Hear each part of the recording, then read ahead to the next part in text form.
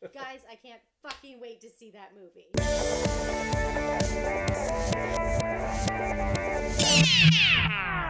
Yes, I'm Helen. I'm Miss Sinclair. And I'm Edison, and this week we are bringing you a very special feature. Oh, Yes. We're going to play a fun little game of Marry, Fuck, Kill. I cannot wait to watch this movie again because it's just so fucking weird. We're about to hit the dance floor at Jack Rabbit Slim's because we've got that Saturday night fever, baby. I loved this movie too. It was so ridiculous. I just pray that Green Book doesn't win Best Oh Picture. God, I know. Welcome to Talk Movie to Me, a weekly podcast where we discuss a movie we've all seen, our week in entertainment, and an artist whose career we'd like to put in focus. I'm Helen. I'm Miss Sinclair. And I'm Edison, and we are back. Yeah. And so damn excited to be here with all of you for the first episode of Season 4. Yeah. We hope you love our new theme music, made for us by longtime listener and friend Blake. But that's just one of a number of really exciting ways our show has evolved for the new season. So we are going to be setting up a Patreon account. For anyone who doesn't know what Patreon is, it is a website that you can go to and you can support our podcast and get extra little goodies. We will be finalizing the details on this and letting you know as soon as possible, but it is going to be an exciting way to get a little bit of extra info on Talk Movie to Me and support your favorite podcasters. Yes. For our first episode, we're thrilled to be talking about one of the most highly anticipated films of the year, and for many, what will be their first theater visit since the COVID-19 pandemic began. We were wearing our masks. I hope that you all were wearing your masks as well. And if you go to the theater, wear your damn mask. Just a friendly reminder. This week, we are slipping through space and time. Pardon me. I mean, speaking backwards and walking backwards. Oh my God. And generally confusing the fuck out of everyone. Because our first film can be no other than Christopher Nolan's latest mindbender, Tenet. Correct. Did you write that out? I wrote that out. That's amazing. It took me 18 years to write that shit backwards. I love that. Tenet stars John David Washington as the protagonist, a secret agent recruited for a time-twisting espionage mission to prevent the destruction of all life in our world. Also starring is Elizabeth Debicki, Robert Pattinson, Kenneth Branagh, Aaron Taylor-Johnson, Oh my God. and Clemens Posey and Michael Caine. First impression, Helen. Well, first of all, spoiler alert. Yes. Spoiler, absolutely. spoiler. If you Yeah. have not seen Tenet, we will be discussing Yeah. Tenet through and through as much as we can. So please do not listen or fast forward to the next segment of the podcast, please. Okay, my first impression. The first scene is pretty intense, and it brought me back to the first scene in The Dark Knight where the Joker is robbing the bank. It had the same vibes. And yeah, within the first couple minutes, my impression was that the movie felt very sleek. Yeah. Sinclair? Well, first impressions for me. First off, I do want to say that when the trailer came out for this film pre-COVID, I really disliked it. And then after COVID hit, I was so desperate for just the experience of a big blockbuster that my excitement for Tenet really increased. So I was very happy to be able to see this film.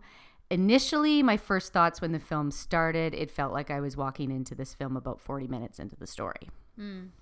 Interesting. Yeah. My first impression was that opening sequence of the protagonist trying to stop a terrorist attack in the opera house.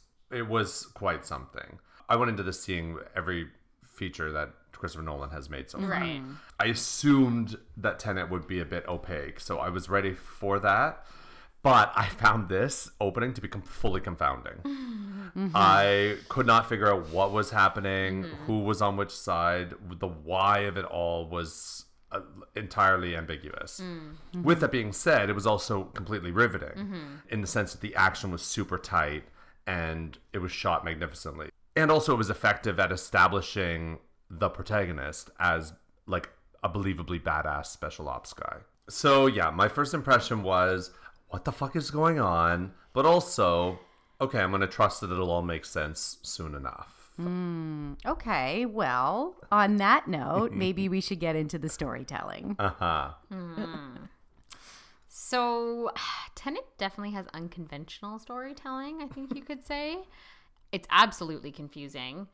I leaned over and said this to you in the theater. I felt like I was watching a foreign movie without subtitles for at least the first quarter of this film. I could not understand what was going on. But confusion aside, the heart of the story was not compelling to me. In terms of storytelling. Yeah. Generally, if you say that you don't like this film, the reaction you get is, oh, you must have not liked it because you found it really, really confusing. So for me, I want to be clear about the fact that this film being confusing, which I do believe the story is convoluted and confusing to the point of where you feel like it's less of a puzzle trying to be solved and more the intention of the filmmaker to make you feel confused, which I think is two very important differences. But my main problem with the film is not that it's confusing, it's the fact that I found the writing to be bad and I found the story to be not compelling and really actually underdeveloped. This film was so much exposition, like obnoxiously so, that I didn't actually find it to be profound in any way. It was just sitting there and consuming empty calories. That was the equivalent of the storytelling to me in this. Yeah, and it was just all plot. Like I feel like there actually was very little actual story to this. It was just plot. Yeah. Action sequence after action sequence. Person explaining something, action sequence. Yeah. More exposition, action sequence. And the plot itself was so fucking goddamn tangled and convoluted that I found it to be a bit of a struggle. There's a lot of mind-bending films. There Yeah. are. There And are a we lot like of, those and we kinds of like films. them. Yeah, I love those. do. I love piecing a puzzle together, but I have to be intrigued enough and care enough to want to. Yes. And I just found this film to be just really empty and a bit shallow. My biggest issue was with the motivations of the characters. Yes. I don't believe or buy why anyone really did anything in this film. Yeah. John David Washington, who plays the protagonist, first of all, just even the fact that he doesn't have a name, I feel like is a great example of the fact that he doesn't have a character. Yeah. He has no Well, story. exactly. That, and there's other movies that there's characters called the writer, the narrator, it's fine. But in this one, you kind of roll your eyes when you hear that. Well, absolutely. And so he has no backstory, no family, nothing that we can conceive. And yet, for whatever fucking reason, he must save Elizabeth Debicki's character. And he, like, of all the people in the world, why all of a sudden does he have to save her life? And then Kenneth Branagh's character, whose motivation was essentially just, if I can't have it, nobody can have it. I'm sorry, but that is like a grade 1 storytelling. It's so yeah, I lazy. thought it It's was like so the lazy. weakest reason for him to be doing. As soon as he has cancer, I was like, oh, you have to be kidding me. Yeah. You have to be kidding me. And Helen and I were getting very frustrated, and I tend to get frustrated with female characters in Christopher Nolan films. I think they're always really underwritten. Helen and I were so annoyed by the fact that Kat, Elizabeth Debicki, her only reason for really doing anything was the fact that she was a mother and she had a child. And Right. every single line in this film is her justifying something because she is a mother and she has a child. And we're sitting there as two women going, if I hear her say my child one more time, I'm going to lose it. Yeah. You know, it's like, how do we give this female character any sort of depth? I know, we'll make her a mother. We'll give her a kid. Yeah, it seems like to me like he worked backwards, right? Christopher Nolan, we know he has always loved discussing time, Yes. playing with time, the like ideas about quantum physics and altered reality and our perceptions. But it's like he began with this, right? A tenet is a principle. It's a belief or a doctrine that's held by an individual or a group. That is what a tenet is. It's also a palindrome, of course. Backwards is forwards. Yes. So I can imagine him like, it's like he started at that point. Oh, I want to tell this story about like two parts of our experience of time meeting, like Yeah. confronting one another backwards and forwards. And then he just tried to fill in story and motivation Yes. to like satisfy the plot. Yeah. It just never actually is effective at giving us something that compelling. No. Well, this film focused way too much on the mind-bending physics and looking cool and less on the human struggle with time and any sort of ethical questions. Yes. So you need to have some degree of that in a film or it just feels too sterile. And he's done this, he's actually mixed heart with the mind-bending physics in other movies so much better. Like even Interstellar. You look at Matthew McConaughey, he has wonderful moments. He's actually watching his daughter Oh, yeah. age. He's missed out on so much of her life. He has these like beautiful scenes. And it's also mixed with, you know, time and the physics and blah, blah, blah, blah, blah. But it's merged. And Yes. you can get behind what's happening. Even Inception, Absolutely. 100%. you know, there's emotionality in Inception too. So I just think that this one was missing a little heart. And it's not like we need something that's like overly dramatized, but you need something. Yeah, I mean, I don't need a love story to care about characters in a film. I just need them to A have story. A An story. actual story that is not a few sentences on a piece of paper to give somebody The fact that the villain of this movie's motivation for wanting to destroy civilization was that he was going to die. And we get this repeated, like, he doesn't want to give up Elizabeth Debicki because if he can't have her, no one can have her. And then if he's going to die, the whole world we rolled must our eyes die. at that point. But that was the motivation. I know. It's That's a just, joke. It's It's a not joke. enough. It's so not enough.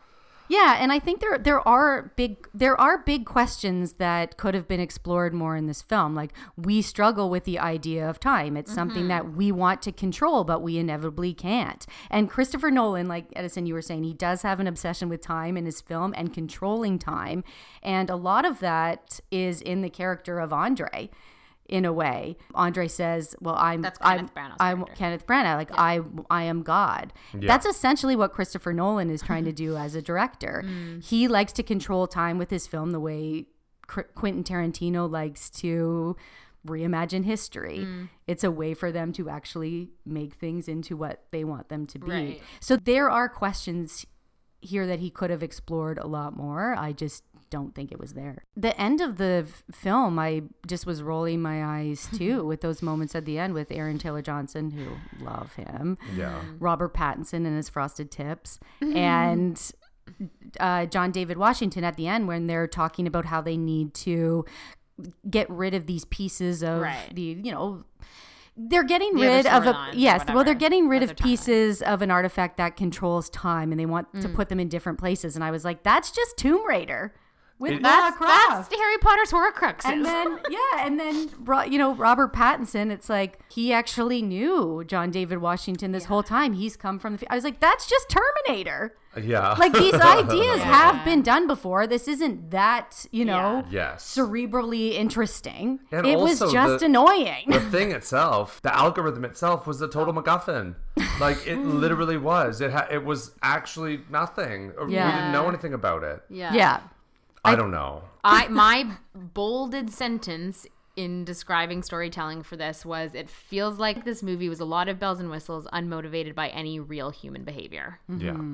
Yeah. Clemence Posey plays a scientist of some kind. And at one point she says to the protagonist, after explaining to him what was going on with the inverted bullets and whatever, don't try to understand it, feel it.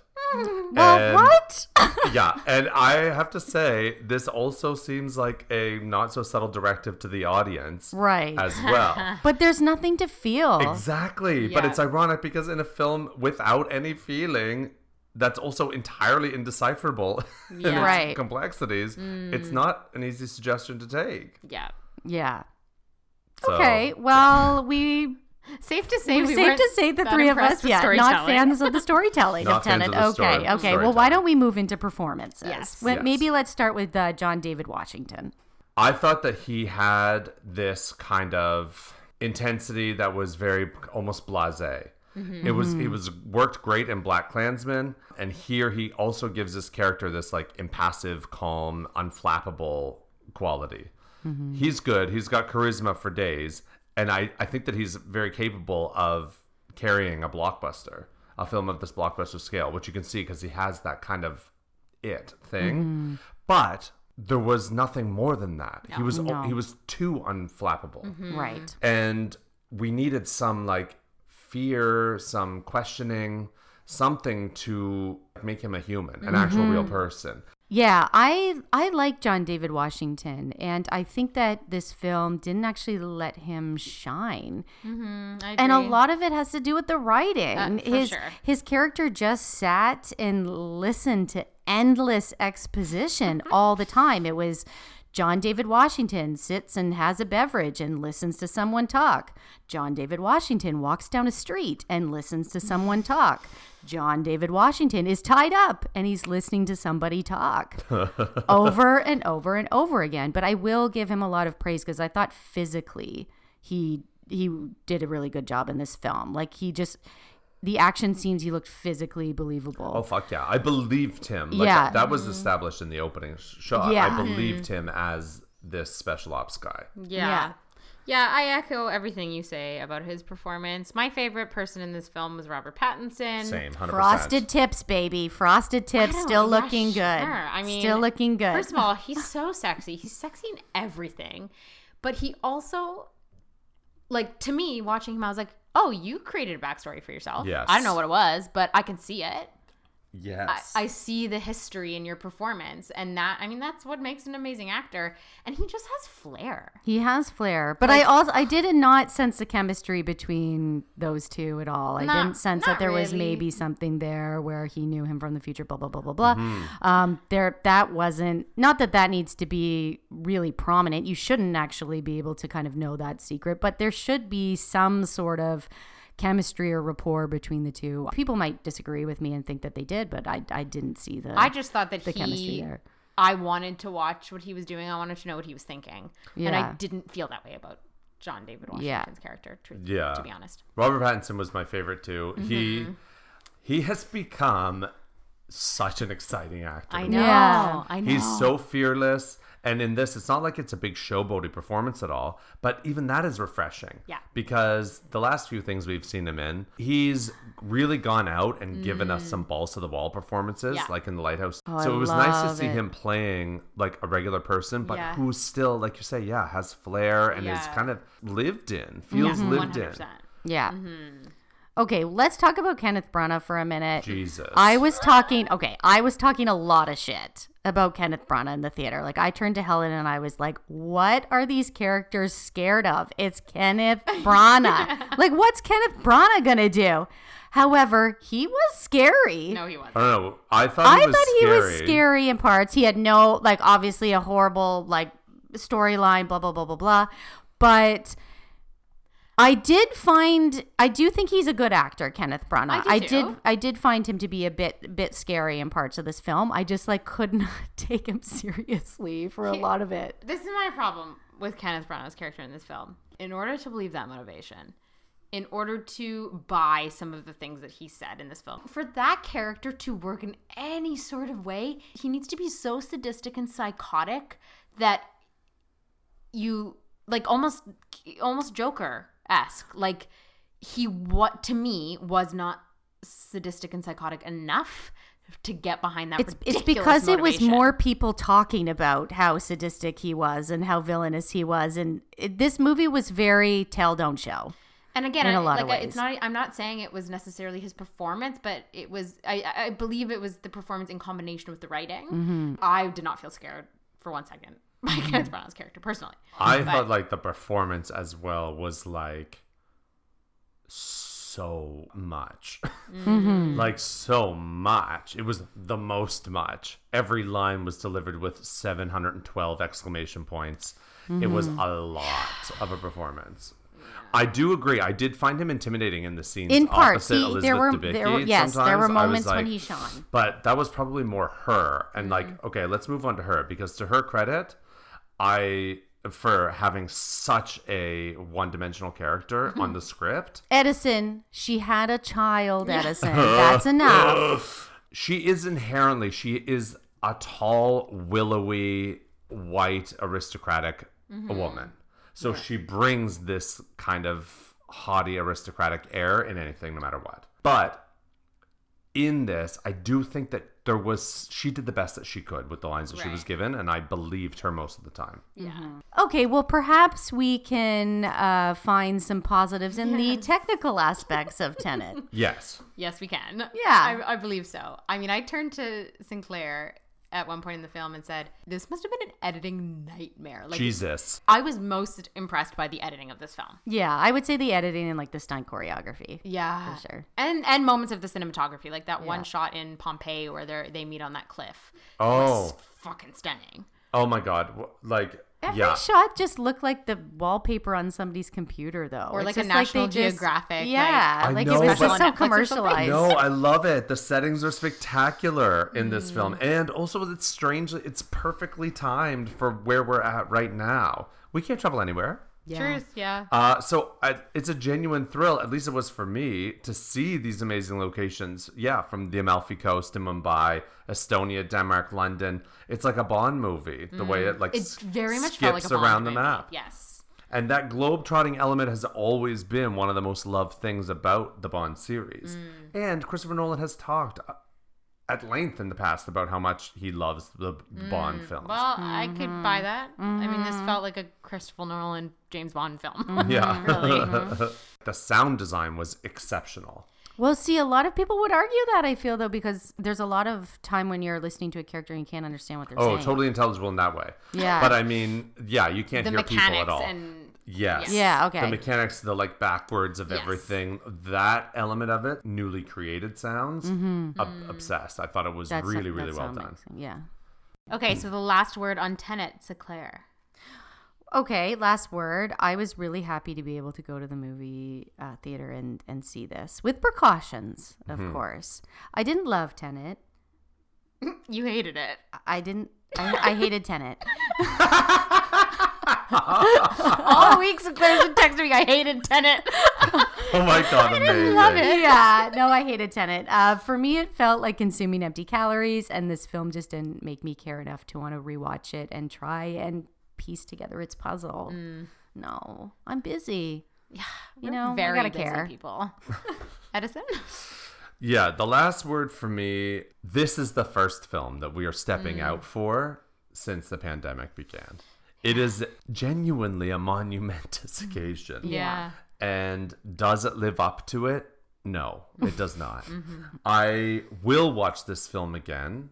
I will, because I did really appreciate a lot of the technical elements, and I enjoy picking apart a puzzle like this.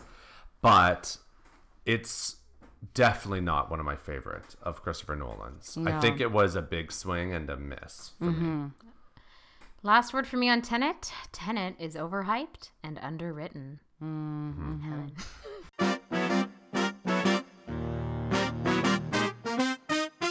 Each week, we challenge ourselves to watch films that fit a particular theme. This week's theme is daddy tissues, films that made our dads cry. This is our week in entertainment. Sinclair, you go first. Okay. Well, first of all, we thought daddy tissues might be fun because our fathers do come from a generation of men that aren't always the most open Right, with their right. feelings. Yes. And we emotionally thought it- expressive. Right. communicative. Yes. I mean, sometimes you catch them in those different moments, but, generally overall, that's just kind of the way they are. It happens once a year after a full bottle of rum at Christmas. Right, exactly. So I called my dad to ask him about what movie made him cry. And he said to me, I was like, oh, Dad, can you just tell me any movie that made you cry? And he said, oh, honey, I don't know. I don't cry at movies. And I was like, Dad, think really hard. There has to be one. He's like, well, I don't really cry, but I mean, there have been some movies that have brought, tears to my eyes. And I was like, so you cried? Yeah. I was like, that's the actual definition of crying. Yeah. Tears in your eyes. And it's, well, okay, I guess you could call it that. I knew it was going to be a war film. He initially said Dunkirk, and I said, Dad, no, we're already talking enough about Christopher Nolan. I'm not watching Dunkirk again. And he's like, okay. I was like, think, Dad. Go back in time and think. And he ended It's like up 1917. You're like, damn it. no. So he actually picked The Bridge on the River Kwai, which is from 1957, directed by David Lean. And this is a dad movie. And it's kind of a movie that I expected my dad to say. And also it was a movie that was on my list. It's a war film that I haven't seen. And I've always thought that's a movie that I need to watch. So I thought it was the perfect opportunity for that. So this is the same director who did Lawrence of Arabia, Dr. Zhivago, so very acclaimed classic filmmaker. It's starring William Holden and Alec Guinness. These are two actors who my dad thoroughly enjoys. Just a little quick synopsis via IMDb. British POWs are forced to build a railway bridge across the River Kwai for their Japanese captors, not knowing that the Allied forces are planning to destroy it. So this film is set in World War II. It's based on a novel by Pierre Boyle. And my dad is coincidentally reading this book again, which I found kind of interesting. But yeah, this film was huge. It won 7 Oscars, including Best Picture and Best Director. And this is definitely a dad favorite. This is probably the most representative of a dad film ever. What I will say about this film is that it's gorgeous. I'm not going to get into the plot too much. What I said in the actual description of the movie is essentially what it is. But this film is beautiful. It's a true classic war epic. It's shot in Technicolor, so immediately has this beautiful look to it. It's also shot in CinemaScope, so it's full of these epic wide shots of these men working on this bridge. But one thing about the film that I disliked was that it felt very studio. And you have to remember this is 1957, so there's it's not really graphic like the way we picture war films. Yeah. And it also has this kind of very glossy sheen to it. So when I was talking to my dad about this film, he would say to me, "Oh, honey, well, they wouldn't really look like that. They'd be more exhausted looking. They'd be more starved. There was more brutality to the war than kind of how they're portrayed in this film." So that was one thing where it did feel like it was very of the time, like very studio. Yeah, but the it realism wasn't there. Yeah. So I asked my dad, I said, well, what was it about the film that got you emotional about it? Which is really the point of why we were watching these movies. And he said to me that, because he was very young when this movie came out. He was about 9 when this movie came out, and he saw it when he was about 12. And he said to me that it was actually going to the theater with his mom and dad and seeing this movie on the big screen, this magnificent war epic that just looks so beautiful on the big screen. And that got me thinking about how you could only see movies in the theater. And then that got a discussion with my dad about how there was no VHS, there was no DVD. You saw it in the theater. That was your experience. And my dad said you would just hope that it would do well enough for it to come back to the theater. And they would keep playing it because that was the only way you could see a film. That is fascinating. And it's something that we take for granted. And we just had this great conversation about that because I've never thought of it in that in that way, because we grew up, we at least had VHS. Yes. Right. And now our accessibility to film through streaming services or downloading services or whatever is just instant. Yeah, it was really crazy to think you got to watch of River that. Kwai with a click. Exactly. So it was really the theater experience of seeing this war epic that my dad found to be the most impactful. So is this movie good? Yeah, this is a classic movie. It's beautifully shot. It is a piece of film history. But I found the most interesting part about this experience was actually talking to my dad about why it was so important to him. And dads love to teach, especially about the war. Edison? Okay, so my film is another classic, also from 1957. Okay, yeah. So that was the year, I guess. It was the year. Made dads cry. cry. And mine is Old Yeller. Oh, nope. No, you No, can't thank watch you. this. No, thank you. Thank God that your dad didn't pick this one, Sinclair. No. You would have been ruined. No. Give me the war. I'm not watching a movie about that dog. No. What about Where the Red Fern Grows? No, it's a no No, for her. it's a no. So Old Yeller tells the story of a teenage boy who grows to love a stray yellow dog while helping his mother and younger brother run their Texas homestead while their father is away on a cattle drive. First thought to be a good-for-nothing mutt, Old Yeller is soon beloved by all. Old Yeller was a mongrel, an ugly lop-eared mongrel, fancy-free without a family tree. Aww. Here, Yeller, come back, Yeller, best doggone dog in the West. It's so sweet. Yeah. So Tommy is the older brother, and when the dad leaves the homestead to go off to work, he tells Tommy, "You're the man of the house now. It's your responsibility to protect your mother and brother and keep the farm going." And right away, Old Yeller turns up and chases a horse and ruins the fence. So Tommy hates the dog, threatens to shoot him dead the next time he sees him. It's not exactly a meet cute. But, of course, Old Yeller comes back and slowly wins Tommy over. At one point, he saves the little brother from a bear, and this is really when Tommy starts to, love Old Yeller. This appealed to my dad because it's exactly how he kind of saw himself as a kid. This came out a couple of years before he was even born, but it's a Disney classic. It's a film that even I watched as a kid. It really does capture the essence of being a boy at that certain age when they need independence and want to be seen as like a man, as a young man, but where they still have that certain innocence and naivety of a boy.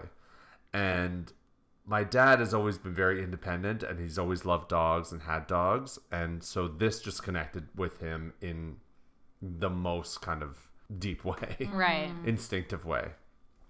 There's this one scene where Tommy is laying outside, and it's at night, and they've got to protect the fence or whatever from the raccoons stealing the stuff from the farm. Fucking raccoons. Oh, girl, I hear ya.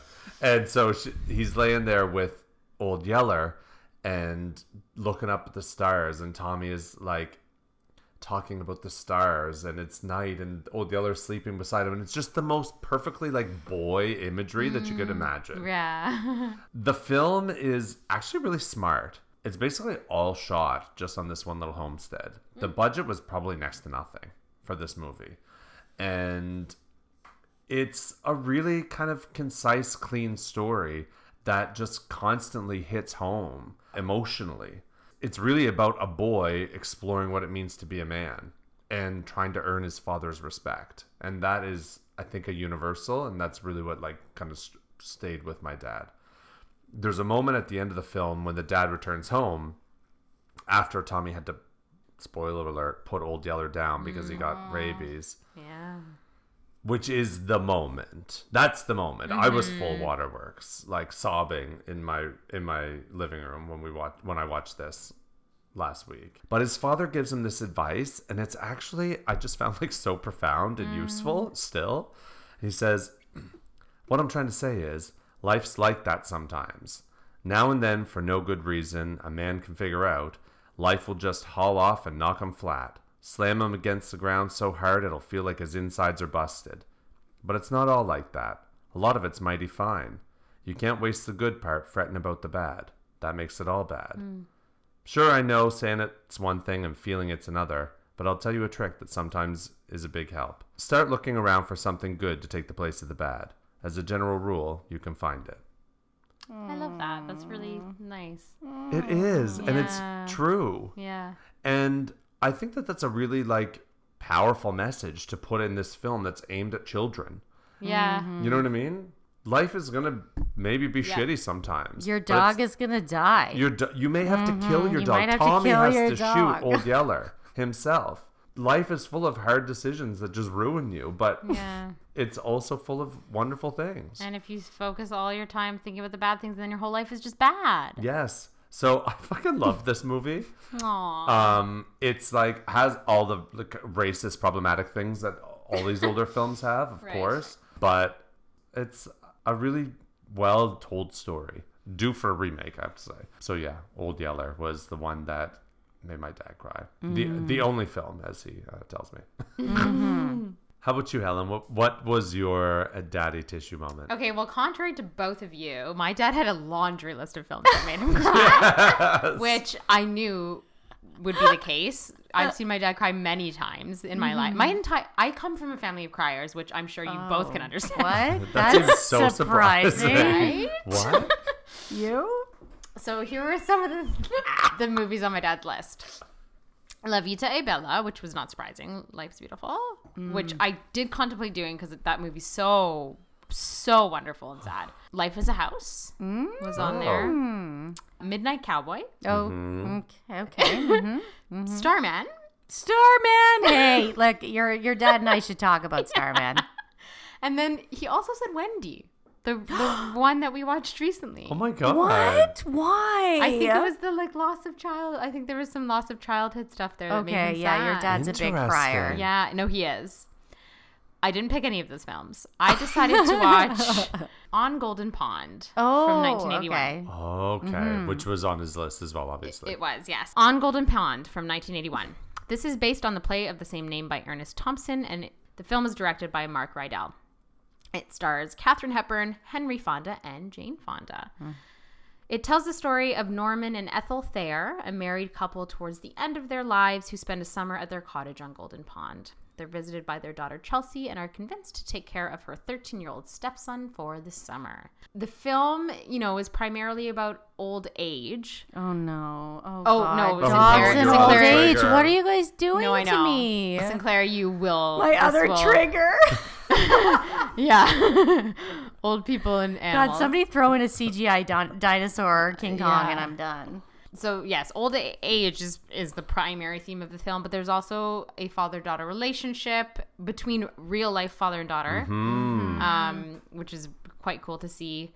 It also tackles generational differences because there's some really nice bonding between the stepson and technically grandparents, I suppose, or step-grandparents. But it really showcases the struggle of being elderly and not capable of doing things you once could, and the loss. No, you would die. You would die, Sinclair. There's a scene in the beginning where Katharine Hepburn has been picking strawberries, and she's like, "You should go pick strawberries too, Norman." So she gives him the bucket, and he goes in to pick the strawberries, and he gets lost because he is in the woods and he can't remember his way back, and it's like. It's so heart-wrenching. And this is their cottage. This is their home. Like, he would have known every single bush and shrub and path. Yeah. Oh. And he's not even, in, the depth of the woods. Like, he's not very far, and he just can't remember where he is, and he gets scared. And he comes back, and she's like, let me see all the strawberries you got. And he's like, no, I'll just put them in the pile. She's like, no, let me see. And she's like, you didn't get any. He's like, oh, I ate them all. But it's like, no, he, couldn't. He's losing his memory, and he didn't remember where he was. Anyway. It's so sad. It really tugs at the heartstrings. Yeah. Because Norman is the main character of the film, and a lot of his struggles just come with that loss of pride. And, once being an amazing fisherman, and now, he can't see very well. But then there's also that lovely aspect of let's pass down the things I've learned to the younger generation, and then hopefully they can carry on these traditions and these activities. But when did this make your dad cry? Did he see this when he was younger, or is this something that made him cry as he got older? That's a good question. I'm not entirely sure because I got so many suggestions. I didn't delve into every single one, but I assume it impacted him in the familial aspects. Getting old and being incapable, and then also having difficulty connecting with younger generations, and with time passing by, and just coming to the end of your life, because it's very much the focus is Ethel, we're at the end of our lives, like we're gonna die soon, God. But it's a very, very lovely film, and one of the biggest takeaways that I had from this movie is it really made me want to watch more films with Katharine Hepburn. Oh, yes. She is such a badass feminist. Yeah. Because I started looking up stuff about her, and she was so cool. What a cool woman. I didn't actually cry. And the reason I probably didn't cry is for something that we will talk about later in the episode. But I really do hate watching old people struggle. So the fact that I didn't cry, I was actually quite impressed with myself. The last thing I'll say about this film is that it actually won 3 Oscars. It won Best Actress, Best Actor, and Best Adapted Screenplay. So it's actually, it's a very, very lovely film. There's some really lovely themes and some lovely acting. Oh, also, Jane Fonda's so hot. I know. Yeah, of course. She's in a bikini for a few scenes, and her body's perfect. Yeah.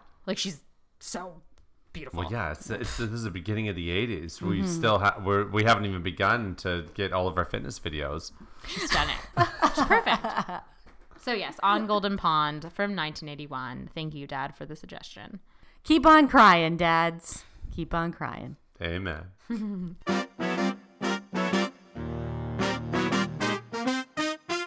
So now it's time for our In Focus segment. Each week we pick an artist and take a look at their filmography and break down the projects and moments that made them the fascinating creatives that they are today. So join us while we explore the filmography of an actor who's been working nonstop since his career's inception in the early 2000s. For him, good film roles have been on lock thanks to his handsome looks, rugged energy, and undeniable acting talent. The tabloids and press have sometimes been the bane of his existence, and he's managed to avoid the venom of Hollywood, and his answers to intrusive questions have always been that of a legend. So grab your chrome spray and your human blood bag, and let's head down Fury Road like a true warrior.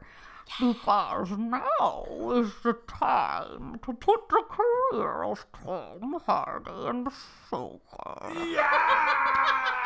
Sorry, did you guys get that? Yeah. Should I say it again? Did you understand what I was saying there? Do it again. Sorry, okay, I'll try it again. Because now is the time to put the career of Tom... I'm putting Tom Hardy in focus. Somebody please stop putting masks on this man. Yeah. Please. For real, Except now. It's still a pandemic. Oh, actually, no, wear a mask, Tom Hardy. Now is the time to wear a mask. Is the only time. Tom Hardy. It's Tom Hardy, guys. Tom In Hardy. focus, Tom Tom Hardy. Hardy. Okay. Okay. So, That was fantastic. so we've broken Tom Hardy's career down into what we consider to be his defining moments in movies, and we had to come to an agreement on what we think is the movie that put his career on the map. Okay, so we actually decided to go with Bronson here from 2008, directed by Nicholas Winding Refn. And this film is based on the high-profile British criminal Charles Bronson, who was imprisoned for armed robbery, but because of his continuous violent behavior in prison, he was then sentenced to life imprisonment. I'm going to be honest, I really admire this film for its creativity, and I thought that it was really a unique way to tell this story.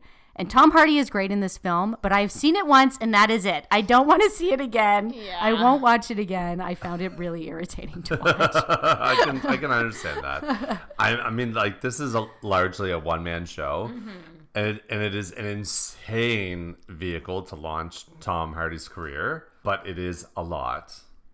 It is a lot. It's funny because I rewatched this week thinking that I had not seen it. Oh.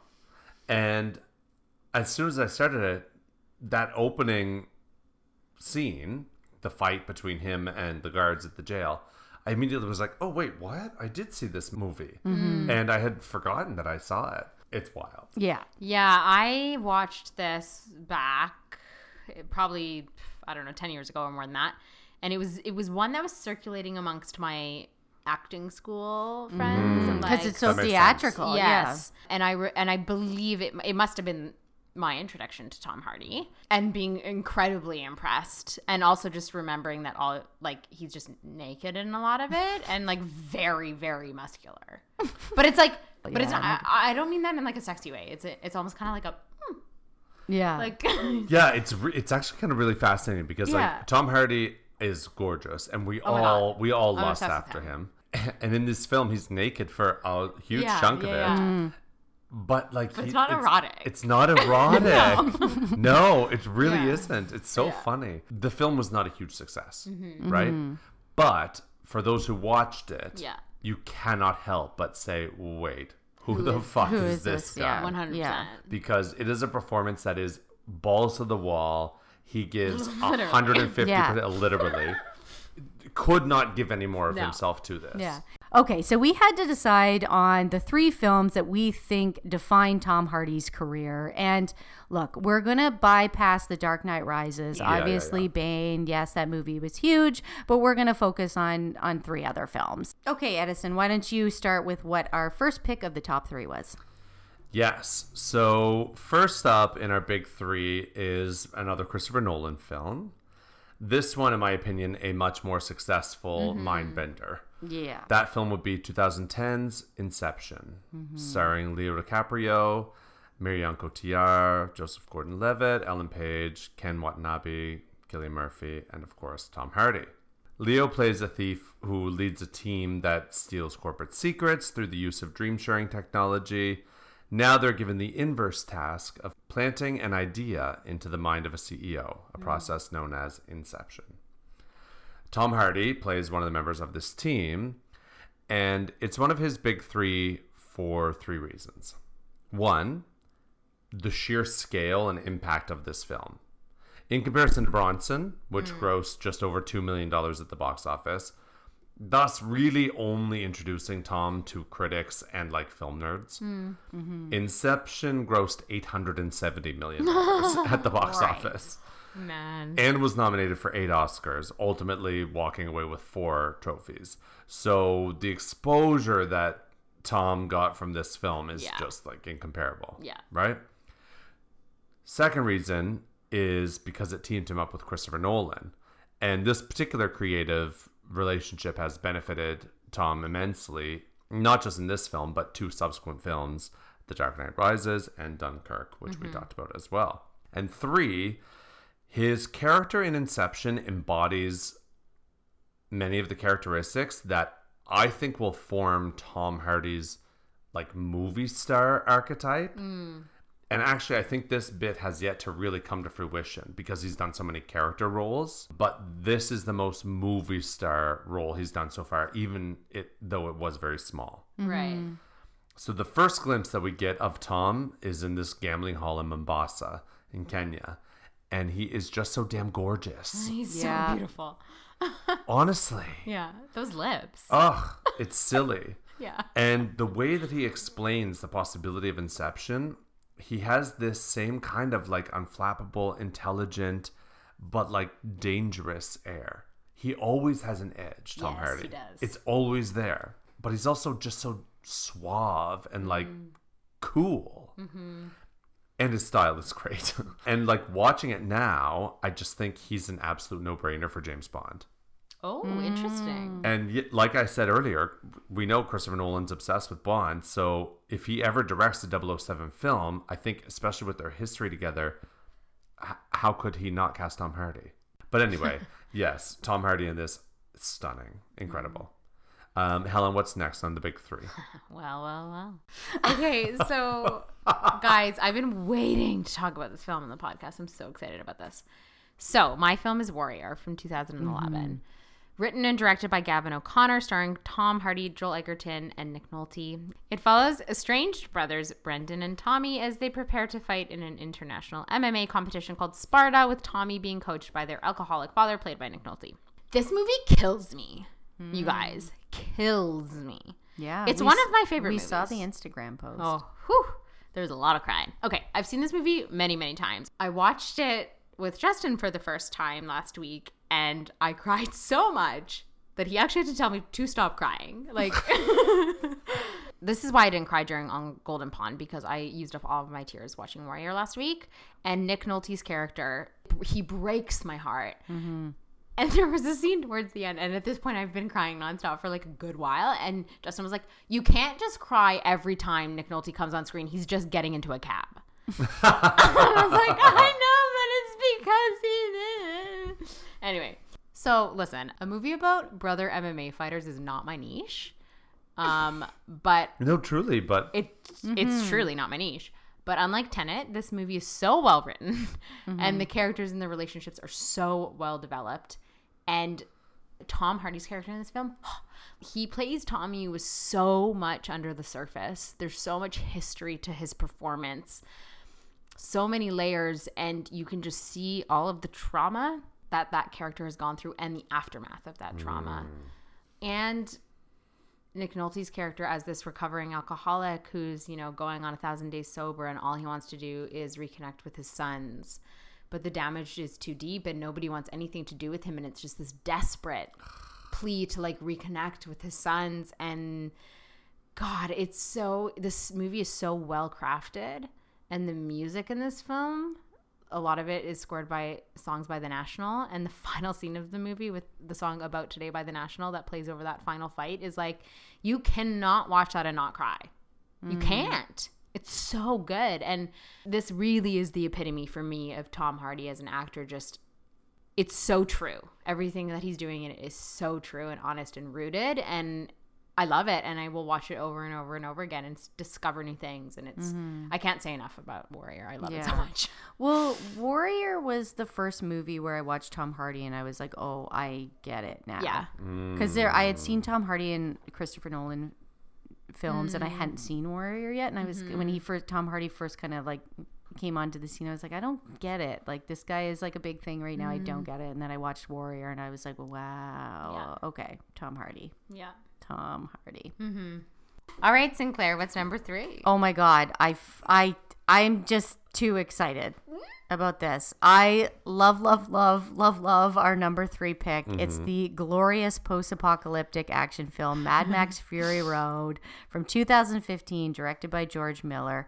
This movie is the fucking best. I know. The absolute best. This is the 4th Mad Max film. Obviously, previously it was Mel Gibson who played Max. The first one was in 1979. Tom Hardy plays Max in this film, but the amazing thing about this movie is that it's actually Charlize Theron who's truly the star. Yes. She plays definitely. She plays Furiosa. She's wonderful, and this film actually took over 15 years to make. Damn. This was a notoriously hard desert shoot, but it was worth it in the end. It actually won 6 Oscars, and it was up for Best Picture, which I think is really cool because you don't necessarily think that this film is going to make it into that category. I love this movie. I watched this recently. You guys both did too. Yeah. And we were just gushing over it the whole time. Yeah. This film was surprisingly so feminine. It's very feminine, yeah. And Tom Hardy, it's funny because he and Charlize Theron didn't get along on set at all, but when it came to the Cannes Film Festival, he was getting a lot of questions about. There was one in particular where a reporter asked him, when you were reading the script, did you ever think, why are there so many women in here? I thought this was supposed to be a man's movie because a lot of people do associate Mad Max as being quite a masculine film, and Tom Hardy just answered no, not for 1 minute. Yes. Like, he just shut that down. He was just not having any of that. And he actually did really take a back seat to Charlize Theron in this film. For sure. And he seemed really okay with that. So why is it one of his big 3?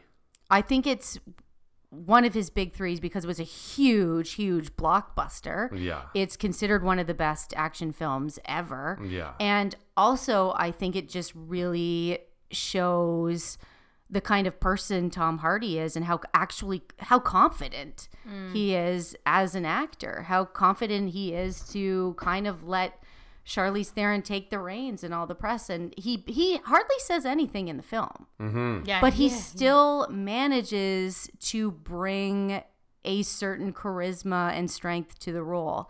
And there's a good quote from George Miller about casting him because he actually wanted Heath Ledger for the part originally, and then Tom Hardy ended up getting the part. Sense. Yeah. And he said that when it came to casting Max, Heath, Mel, and Tom had the same quality when they walk into a room, a real likability mixed with a turbulence. It's a wonderful paradox of nervous energy, and that's great for essentially a silent character. Love that. Well, so much of his acting is there's a lot of silence. It's a lot of internal. looks. It's a lot of behavior.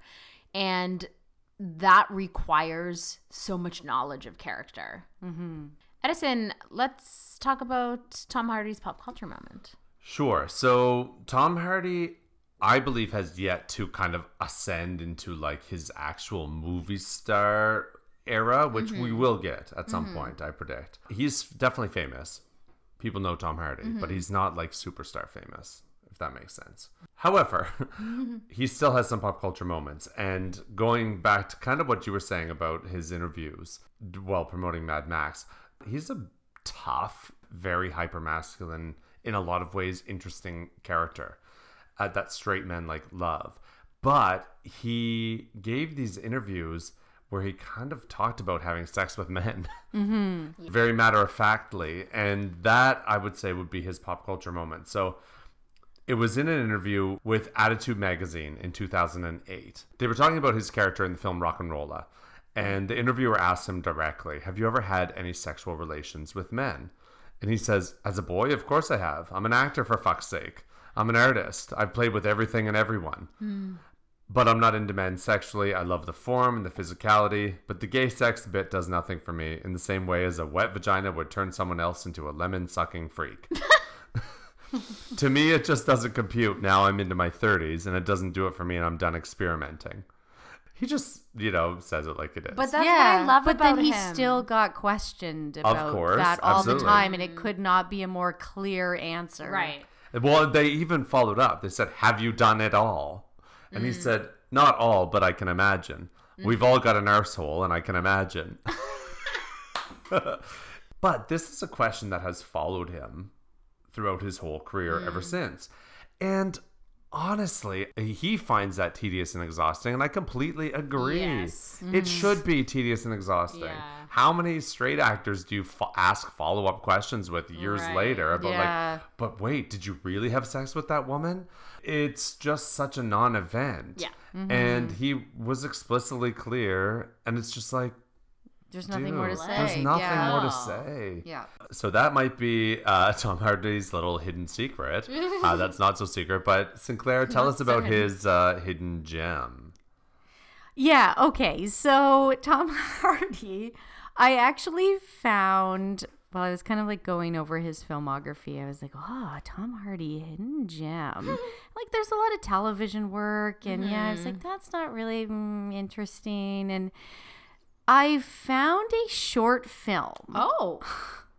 that he did in 2002 that he wrote. Wow. Oh my God, this is amazing. Wait, could you find that online? I was like, okay, so first of all, I was like, where am I going to find this? And then I found it on YouTube. Yes. And he plays a rapper. Oh my God, yes. And basically, the plot of this is it's called Get a Grip, written by Tom Hardy. This is back when he was like a model. Yes, and it's directed by someone who I think is his friend, Ed Tracy. And basically, the synopsis is a rapper wakes up to a hairy surprise. And it's kind of this weird comedy mockumentary style black and white. It's only about 15 minutes, but he definitely raps in this. Oh, wow. Maybe Okay. I'll play a little bit of Oh my it. God, please. Can I? Yes. I can play a little bit of it. Surrounded by these lives and lies. In this world, I hold my wife to my chest in the night. I press her face close to mine. Wipe the tears from my eyes. I don't need to see my baby cry. You hold my hand, I hold it tight as I can. These are memories to die for. People to die for. These are real life to live for. Yeah. There he is. Fight for. The real people. He's in a very 2000s hat. Face through your life politics. Wow. Okay. Yeah. I love him. So he's just rapping away, and he wakes up on the night of his big show, and he had gotten really, really drunk the night before and had crazy glued a wig to his head. And he's like trying to pull this wig off his head. He has to go to his big rap show, and then the short just kind of ends. Whoa. But I watched this and I was like, Tom Hardy, good for you. You really do just try it all. Yes. Yeah. Like, Go for really it. just go for it. And he actually has a pretty decent voice, to be Yeah, honest. no, So I was like, no, this is an actual hidden gem. No, for real. Is this great? Not really. It's not the Yeah. best short, but Is it hidden? Oh, yes. is it hidden? Yes and no, because you really just could find it right on YouTube. So if you Right. want to see Tom Hardy in his early days playing this rapper, then it's called Get a Grip, and you can watch it right on YouTube. Fuck, I love that. That's wonderful. Helen, tell us about what's upcoming for Tom Hardy. Okay, well, so we've got the sequel to Venom, Let There Be Carnage. Let There Be I Carnage. simply cannot. Coming out, supposed to be coming out in 2021. We'll see. There is also a film called War Party, which is an adventure film about Navy SEALs. Okay. Pretty, I guess that's pretty on brand for him. And then we have the other sequel to Mad Max, The Wasteland, which is a prequel to Fury Road, centering on Furiosa, which But it's not going to be Charlize Theron. I know. it's not going to be Charlize Theron. But the other thing that I find interesting is like, also how is Tom going to be in Yeah, it? this is Right, not gonna because work. they hadn't met. Yeah. I'm This is not confused. going to work. I'm saying it right now. Interesting. If Okay. if George Miller is going to do a prequel story and still cast Tom Hardy, but not cast Charlize Theron, when Charlize Theron was the fucking star and the hero Right, of that, no. it's going to be a big old no from the public, Yeah. and he will be Fair. met with massive resistance to that. Already Yeah. has been before, as soon as it was announced. And that's it. There's nothing else on there at this moment in time. So we'll see.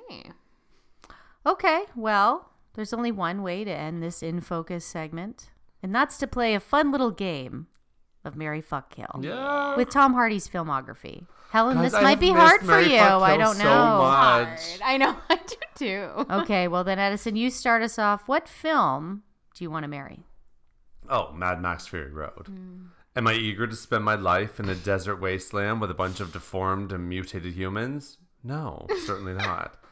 But this is my favorite movie on his filmography. And so I do take the Fury Road till death do us part. Yeah. Yeah, well, I'm marrying my favorite movie, which is Warrior. Tommy. You know, he's a broken man, but by the end of this film, spoiler alert, I think he comes around full circle. I think he's like exercises his demons, and I love him. I love him. I love him. Always the hopeful romantic. I love it. Well, I'm also going to marry Mad Max Fury Road. I love this movie. I was obsessed with this movie when it came out. You guys know when we were in New York, I didn't buy anything. And you were like, Sarah, could you please just buy something? Please buy something to remember this trip. And I ended up finding a post-apocalyptic steampunk mask. Which is literally everything. And now I have it. It's amazing. And I pretend I'm in the movie. I love this movie so much. I could watch it over and over again. We can both be concubines of Morton Joe. We can both marry Mad Max Fury Road. Fine with that. Okay, Edison, what film do you want to fuck? I'm gonna fuck Inception for the simple concept of like sharing dreams with Tom Hardy's character in this film. In a dream world where anything could happen, the possibilities are endless. We've all had very exciting dreams. Also, this film is just very sleek and sexy, and like we said, Tom is dead sexy in it. Helen? Yeah, my answer is literally anything. But how about Inception? Sorry. Inception was also, But- but also literally anything. Also could be anything. literally. Oh my God. Okay, well, this is easy for me. This means war. Oh, really? Oh. Yes. I haven't seen that. I haven't either. Okay, you are gonna die.